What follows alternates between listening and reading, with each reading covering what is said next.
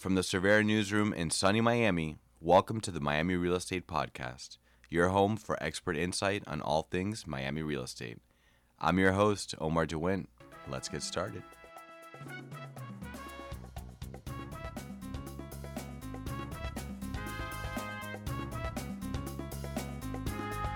Hi, and welcome back to a star-spangled edition of the Miami Real Estate Podcast with friend of the pod, Dr. Marcy Rossell. This week, she's bringing us the latest in our Economic Insight series, where we cover her top 5 insights from the month. As a reminder, Dr. Rossell is the chief economist for leading real estate companies of the world. That is, of course, Cervera Real Estate's global affiliate network. Leading this interview is going to be my podcast correspondent, Jessica Edgerton. She's going to lead Dr. Rossell on a fascinating conversation of those top 5 economic insights. So those include, but are not limited to, well, no, I lie, they are limited to inflation and the federal response, the debt limit deal, mortgage rates and inventory, a little bit of a housing bubble chatter, and finally a recession outlook. So with that said, without further ado, here is your Economic Insight with Dr. Marcy Rossell on your favorite Miami Real Estate Podcast. So thanks for listening, enjoy the show, and we'll see you soon. Bye-bye. Let's start with one of the biggest topics right now, which obviously is inflation and the Fed response to this. You called out this morning a fantastic quote from Powell on that point. You want to start with that?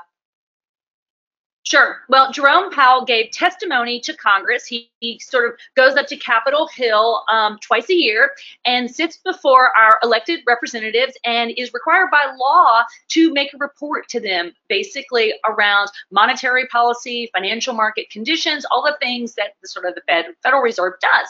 And when he was discussing inflation and the likely path of interest rates over the course of the next 6 months, because of course, our legislators are very interested in that, and so was I. And he basically said monetary policy is at the point where we're really in a slowing down phase and attempting to reach our destination in a certain way. And he said one of the reasons they're slowing down is, imagine you're attempting to go to a destination. And when you take off and you're on the highway, you go at 75 miles an hour. And then you get into the city and things are a little more dense and you slow down to 50 miles an hour. But as you get close to your destination, you really can slow down a lot right before you get there. And so I really thought that metaphor was super helpful in thinking about monetary policy over the last 18 months. When they got started raising rates, tightening policy, they drove at 75 miles an hour. It was very quick. They then got to the point where they realized they are getting closer to their destination, which of course is a 2% target rate on inflation. Measures of inflation right now currently are at 4%, which means we've gone from almost 10% inflation a year ago, basically, to 4% today. So that's a remarkable sort of drawing near to their destination of 2%, but they are not there yet. So he made a lot of discussion, and there's been a lot of talk about how everyone on the FOMC committee, all the voting members, are saying we would be comfortable raising rates again after this pause. But I got to tell you, my friends, I'm really not anticipating that. If inflation continues to come down the way that it has been and hits that 2% target by the end of the year, I think that they've done a lot, and they're already at a little over 5% on the Fed funds target rate. We know that it is causing stress in financial markets. We know that the most interest rate sensitive sectors of the economy have indeed slowed down, real estate being one of them, commercial real estate being the other, technology being the other. So this sort of lag in monetary policy is definitely hitting the economy right now, but their credibility is on the line. And so they can't go up before the public and say, you know what, we think we're done, because that would actually be the worst mistake, right? The worst mistake would be saying we're done and then having to come back and say, oh, actually, we're not. So they are essentially sort of hedging their bets, taking the position of, hey, don't think we're done yet. Don't think we're done yet. Because the worst thing that could happen is they say they're done and then they have to come back and raise rates again. So they're kind of talking a talk that we're not accustomed to, but they're signaling to markets that we are still on the case, but we are taking a pause. All right, let's stick in Washington for another second here. We watched for the last few months with bated breath this sort of dramatic soap opera play out in DC around the debt ceiling, right? Last month, finally, Congress was able to hammer out a deal across the aisle. Awesome, right? Can you talk, though, a little bit about what that deal was and what the implications are for what actually was contained in that package? Sure. Well, I think there are three meaningful things to take away from the debt ceiling sort of negotiations that eventually resulted in, number one, a somewhat bipartisan solution to raising the debt ceiling.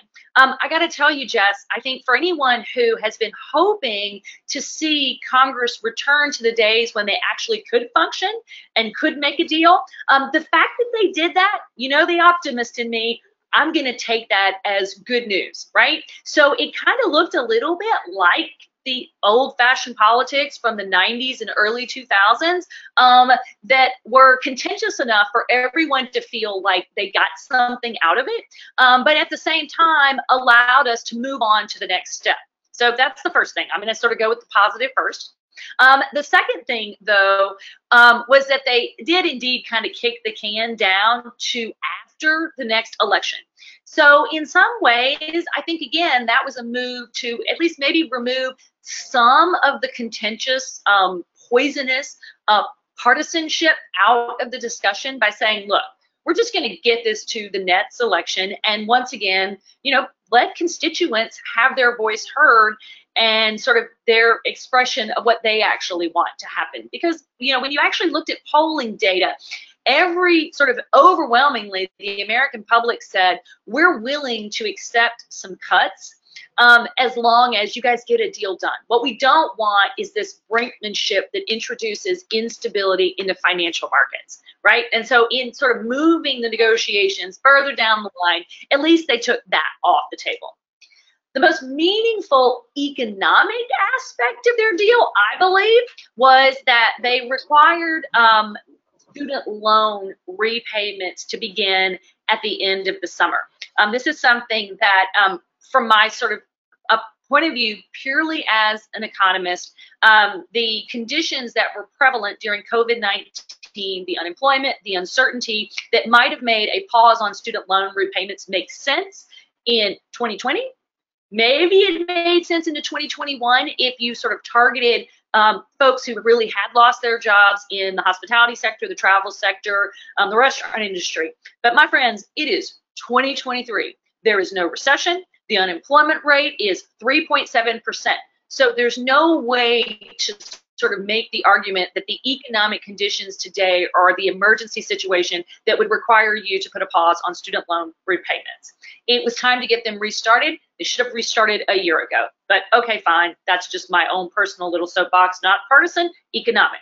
That being said, the beginning to sort of student loan payments sort of beginning to happen again, I believe, is going to be a deflationary development, right? So we're looking to bring inflation down. We know that half of the inflation was caused by supply chain disruptions. The other half of the inflation was caused by a surge in demand from income support. And the pause in student loan repayments was part of that. And so pulling back that last little bit of demand surge by requiring student loan payments to begin again is going to be deflationary as the year goes on, as folks repay those loans as opposed to, you know, spending that money on, you know, discretionary spending, so to speak. So those are really the three most economically, you know, important things from the deal. There was a little spending cut here, some work requirements there, but all that stuff was really around the edges. In terms of real economic impact over the next year, I do think those student loan repayments are really going to be the place where you see it have a meaningful impact. Let's dive a little bit more in a minute into the bigger picture on recession questions, on housing bust questions, cliffs are being talked about, etc. In the meantime, though, let's really kind of take a look at what the housing market is doing right now, which unfortunately isn't much, right? There's some stagnation going on, and the inventory talk is just incessant, right? May numbers, there's around half as many homes on the market as there were in 2019, which is kind of 2019 is our litmus test for normalcy at this point. Mortgage rates still over 7%, despite home values being really high. I think, homeowners are kind of cuddled up with their super low interest rates and aren't moving. Buyers are freaked out. Break this down for us, Marcy. Is there going to be some more movement here in the second half of the year? Sure. Well, in terms of, the price interest rate sort of relationship, number one, I don't believe anyone expects the current interest rate environment to be permanent, right? We know that the Federal Reserve will eventually begin to lower rates, and that will bring interest rates down for mortgages, right? So this 7% mortgage rate, if it were going to last forever, it wouldn't have an impact on people's decisions. They would basically just say, you know what, I need a house, I need it now, and I'll pay the 7% and just move on. The world has lived through 7% mortgage rates before. That was where they were prevalent in the late 1990s, in the 2000s. So 7% mortgage rates is not a deal killer for markets.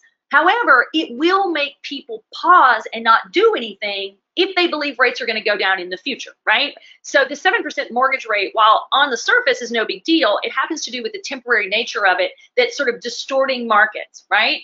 On the other side of things, we know that if you do have, right, a mortgage rate at less than 4%, you don't want to let go of that in a 7% environment. So you get this deep freeze, right? That's the way I've described it. We've been sort of in a housing market deep freeze, and it's been that way for a year. It doesn't last forever for a couple of reasons. Eventually, people will have to move for all the reasons that they moved before. Their families get bigger, they need different houses. Now, the one thing that used to cause people to move and isn't doing so much more is relocation for a job, right? We know that with the development of remote working, essentially that thing that sort of pushed people out of their homes and forced them to make a decision for many folks is no longer on the table. So this is another sort of aspect of all this that's sort of playing into a housing market that looks like one many of us have never seen before. But we do know a couple of things. There's quite a bit of building going on right now, that even though current conditions, right, are very, very tight, we also know that there's a lot of building going on, a lot of inventory coming online, not just in single family homes, but also in the apartment market. So we know that there are about 500,000 new apartment units that are coming online this year. And a rental apartment is a substitute for a home, right? A home that you own. And so if more inventory comes on there, it will definitely loosen conditions in the residential sort of single family home market. But in terms of prices going down, there are a lot of folks out there, and we talked about this before. Buyers are thinking that it's 2009, and sellers are thinking that it's 2021. And somehow the expectations of those two groups have to come together, particularly when it comes to buyers who are somehow waiting and thinking, oh my gosh, if I just wait, I'm going to get this great deal. The only thing that causes home prices to decline is distressed selling, right? Like we saw in 2008, 2009, and 2010. You got to have distressed sellers who just finally throw in the towel, sell the house, do whatever it takes. We are nowhere near anything like that, Jess. There's just no distress on the seller side. So if you're sort of got buyers who are going, you know what, I'm just going to wait this out, I'm going to get a great deal in a year.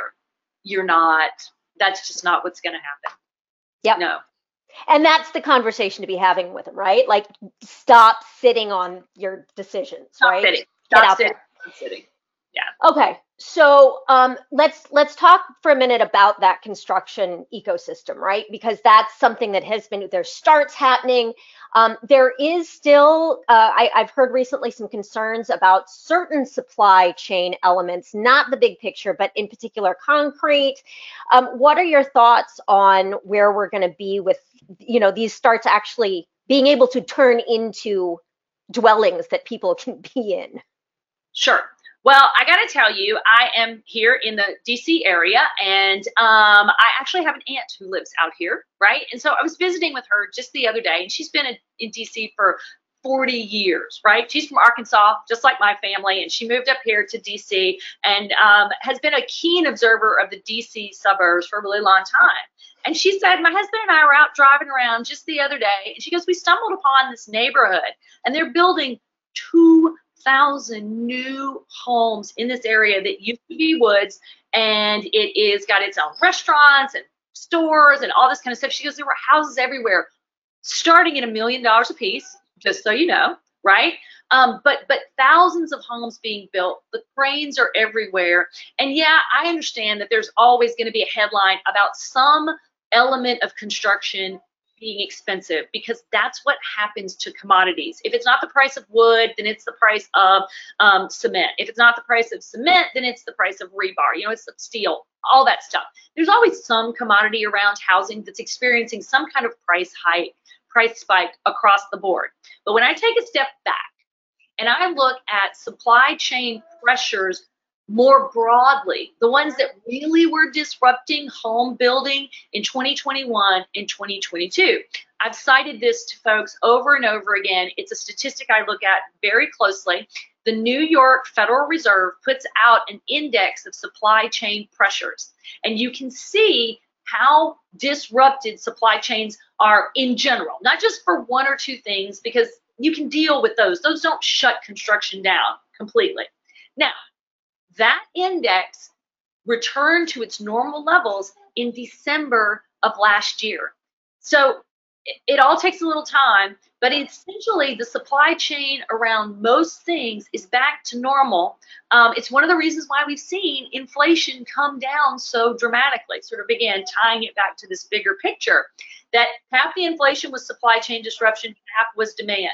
So you're seeing that return to normal, and I think the return to paying student loans and China's re-entry into the global economy, but not at the frenetic level everyone was expecting, right, again, is kind of good news for the supply chain. You know, had the Chinese economy come back the way the U.S. economy came back, we'd be in for another 2021, 2022.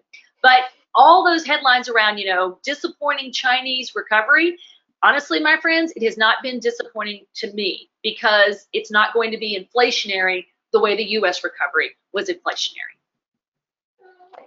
Before we move into your predictions on recession for the last half of the year, let's talk a little bit about commercial here for a second, because there are some ugly patches happening around the country in commercial. What are your thoughts? Sure. Commercial's been the one area that we've talked over and over and over again that I have sort of maintained will be a very slow-moving, difficult, I don't want to call it crisis, because crisis implies something that happens in usually a really short period of time. This is going to drag on perhaps for a decade, because what we know is that in many large cities around the U.S., you have seen a permanent change in the way that people work and play. And I don't care what mayors say, you are not going to get people to come back into the office to the same degree that they did prior to 2020. I don't care what Elon Musk says. I don't care what the mayor of San Francisco and New York says they want to do. Workers are in the driver's seat now because they're in such short supply, right? So we know that anything that's not a trophy property, anything that is Class B, Class C office space is going to have to be restructured, right, or repurposed. The deals are going to get restructured. The deals are going to get repurposed. Now, on the repurposing side, in the cities that are being hit the hardest, New York and San Francisco, they're also the cities with the greatest residential housing shortage. Now, it's going to require public-private money to transform those buildings into residential facilities, right? I mean, there's just no question about it. It's not going to be easy. But at the same time, you also have a very well-developed industry around restructuring these big deals, right? So restructuring bad residential or bad commercial real estate is an entire industry in and of itself, and it usually kicks into gear every 15 or 20 years. So there's some attorneys out there who are gearing up for some really good years in this distressed debt sector. But it's different than the kind of macroeconomic catastrophe that occurs when millions of private homeowners are in distress, right? So a bunch of, a handful of big commercial real estate sort of deals in distress is very different than millions of homes that go into foreclosures in terms of the macroeconomic consequences. But don't get me wrong, my friends, there are losses that are going to occur.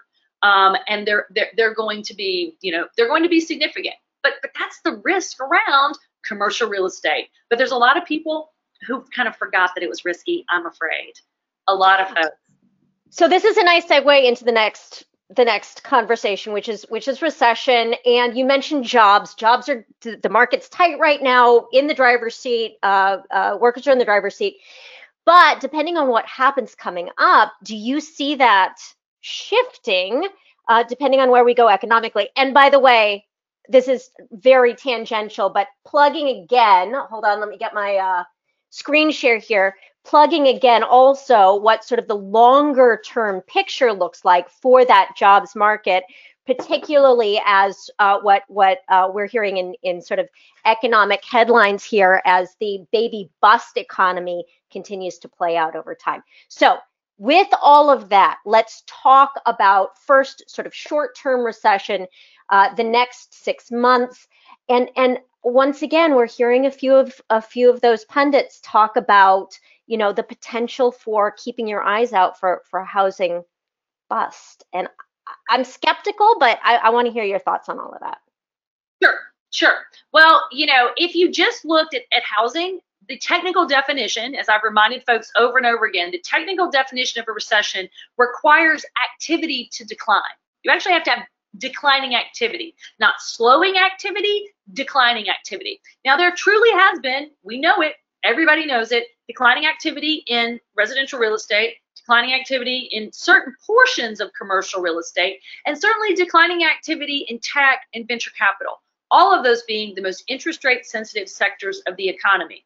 But when you actually broaden out and look at the US economy overall, which we all know is over 60% driven by consumer spending has just simply not declined yet. It hasn't. Now, when student loan repayments start back up, you're going to see some decline in consumer spending. The question is, will it be enough? Will it be enough to actually tip the US economy into an actual recession, right? So shrinking economy. And you can thread, we're sort of threading to this point that narrow needle, I hate the cliche, but that soft landing needle where the Federal Reserve raises rates enough to curtail inflation without actually tipping the economy into an actual recession. But initial claims are off of their lows. So one of the things that we know weekly, we look at initial claims for unemployment benefits. It comes out every single Thursday. At their low, there were only 220 initial claims every week, and that was about a year ago. We've gone up to 260,000 initial claims every week. But guys, 400,000 is normal. So we're still way down. In a typical recession, you'd need to see 600,000 initial claims every week. That's typical of a recession. So we're a long way off from any of the traditional indicators flashing red. Now, I understand why everybody's worried. How does the Federal Reserve raise rates 500 basis points and not tip the economy into recession, right? It's remarkable, right? And if they manage to do it, it will be, the heist of the century, so to speak, right? It'll be something. But we're right there. We're there. So I'm still in the camp of I don't see the data yet that's telling me a recession is around the corner. I would need weaker consumers and I'd need bigger job losses, right? As long as consumers can still spend money, the economy goes on. It just does. Housing bubble talk. Right? Or no? Pop, right? how can you have a bubble when there's this much there's just the inventory is this tight? That's really it. That anyone who's lived through more than one cycle, right? So anybody who's an agent who's over the age of, say, 40 years old and has been in this business long enough to sort of have seen a couple of housing cycles, typically what drives them is overbuilding for the current demand, or loose credit conditions and basically loans that no one could pay back under any circumstances. How do you get a bubble when this much of the sales that are happening in cash, right? Nobody's leveraged. So essentially bubbles require leverage. How did what was behind the cryptocurrency bubble? It was leverage, right? If you didn't have any leverage, nobody gets in trouble. The bubbles come from the leverage, and this is just not a leveraged situation. We're about to go into Q&A, but before we do that, let's do a little global snapshot here, because we've got a lot of reflections right here, right now, in terms of slowing down Japan, Europe, all of Europe, Australia. I mean, they're all making headlines this week for some real tightening activity, and their central bank, European Central Bank, is kind of on the same treadmill right now. What are your thoughts? What are the implications for the rest of the year here? Well, remember that the U.S. started tightening rates before everybody else did. Yeah. So they've got another probably 2-3 months. They waited even longer to tighten rates than the U.S. did. And most of those economies that are softening are net importers of energy and food, right? They're net importers of energy and food. The prices of both have been very high for the last 18 months. So that was going to bite eventually. One of the things about the U.S. economy is we are a net exporter of food and energy. So the negative shock from food prices and energy prices Europe is struggling with that. Parts of Asia are struggling with that. Certainly Africa struggles with that as well. All of those countries are net importers of food and energy. And that's the reason why their economies are struggling relative in the face of higher interest rates. While in the US, even though interest rates have gone up, money's gotten more expensive, you have massive exports of energy and massive exports of food that have supported pockets of consumers around the US. And those two industries are spread out everywhere. They're all over the place. They're not nearly as concentrated. Used to be when energy prices went up, Texas benefited and the rest of the country suffered, right? Now energy prices go up and it's spread across the country because of fracking, shale oil, all that stuff. We've got some questions coming in. Keep them coming, guys. So let's hit these. First one, how do you convince sellers to move when they have two things making them hesitate? Number one, they're holding the 3% mortgage. Number two, they're worried they won't find a place to live. Obviously, sellers become buyers. Vicious cycle. Yes, it is extremely vicious cycle. And my heart goes out to you. I'm going to say everyone who is on this call right now, I am guessing these are the most difficult conditions that you have ever operated under as an agent. I sympathize with you. I would not want to be in your shoes right now. It is really, really tough. And this is when the best of the best, right? Those of you who have done the work, done the training, done all the things right, this is when your real value shows up, because this is when it gets really, really difficult. So number one, the first thing you have to do is, convince folks that, all right, great, you got that 3% interest rate, wonderful, fine, I'm glad you enjoyed it. But if life means that you have to move, they have to be educated on the fact that, number one, there's adjustable rate mortgages. So you can do that if you want to hold that long-term interest rate and then lock in later when interest rates come down. Now, I know that all comes with a risk, right? But that's just the reality. So there are alternatives. We are seeing interesting things happen on the assumable mortgage side of things, right? Now, I know that's a super small sliver of the market, and that's going to be not in the luxury end of things most likely, but that's another area where this is a time when everybody has to get super creative around how you're going to get people to actually, move house. Right. And I also sympathize with, if we did move, if we do sell our house, where will we move? And again, like I said, there are 500,000 new apartment buildings coming online right now to house folks for this interim period. There's a building that sort of New York is opening very, very soon on the luxury side of things to address this issue, right? Where, you've sold your house, you're waiting for the next thing. And for the low price of $26,000 a month, you can get a 3 to 4 bedroom apartment in New York City that looks just as nice as the house you're going to move into, right? So, not going to be cheap, right? But there are solutions depending on, what kind of buyer you're talking to. And I'm in plug mode today, but I'm going to do it again. For all of this, there were a couple of people who said, well, yeah, but 2008, 2009 was really the worst. Yes, especially though for those newer agents, it is absolutely rough. Guys, there is so much intel, education, tips, et cetera, coming at you during webinar week. Agents, we've got some of the best experts on how to work this kind of market for you. This is timed for this kind of stuff we're all going through. So please, again, treat it like a buffet. Go through the lineup and pick what you think is really going to be the most valuable to your bottom line. And don't miss Marcy. All right. So next one on the list. Do you feel consumers are maintaining their usual spending by utilizing their credit cards? Will credit card debt have an impact? Sure. We do know that during the pandemic, credit card balances collapsed, right? And one of the things that as sort of we stopped going out, we stopped traveling, for about 6 months, people sort of under, horrible conditions, essentially, really got their balance sheets in order, right? And so one of the things that's been driving the post-pandemic boom is that people had lots of money in their bank account, their credit card balances were really, really low, and so they had lots of firepower at the ready to sort of come back and revenge spend and do all that.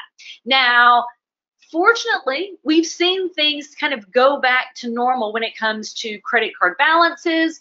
And so the thing to do right now is don't look at the increase in debt levels year over year, because it's not a good comparison. Like you said, Jess, 2019 is the normal year. That's the baseline year. And when I look at credit card balances compared to 2019, they're basically back where they were back then. That wasn't a stressed consumer. It was just a normal consumer. And so I don't think that's going to impair the economy going forward, because people have always sort of carried a certain amount of debt, and we're just going back to that 2019 level. 2008, 2009, those were some debt levels that impaired the economy for almost a decade. That is not where we are right now.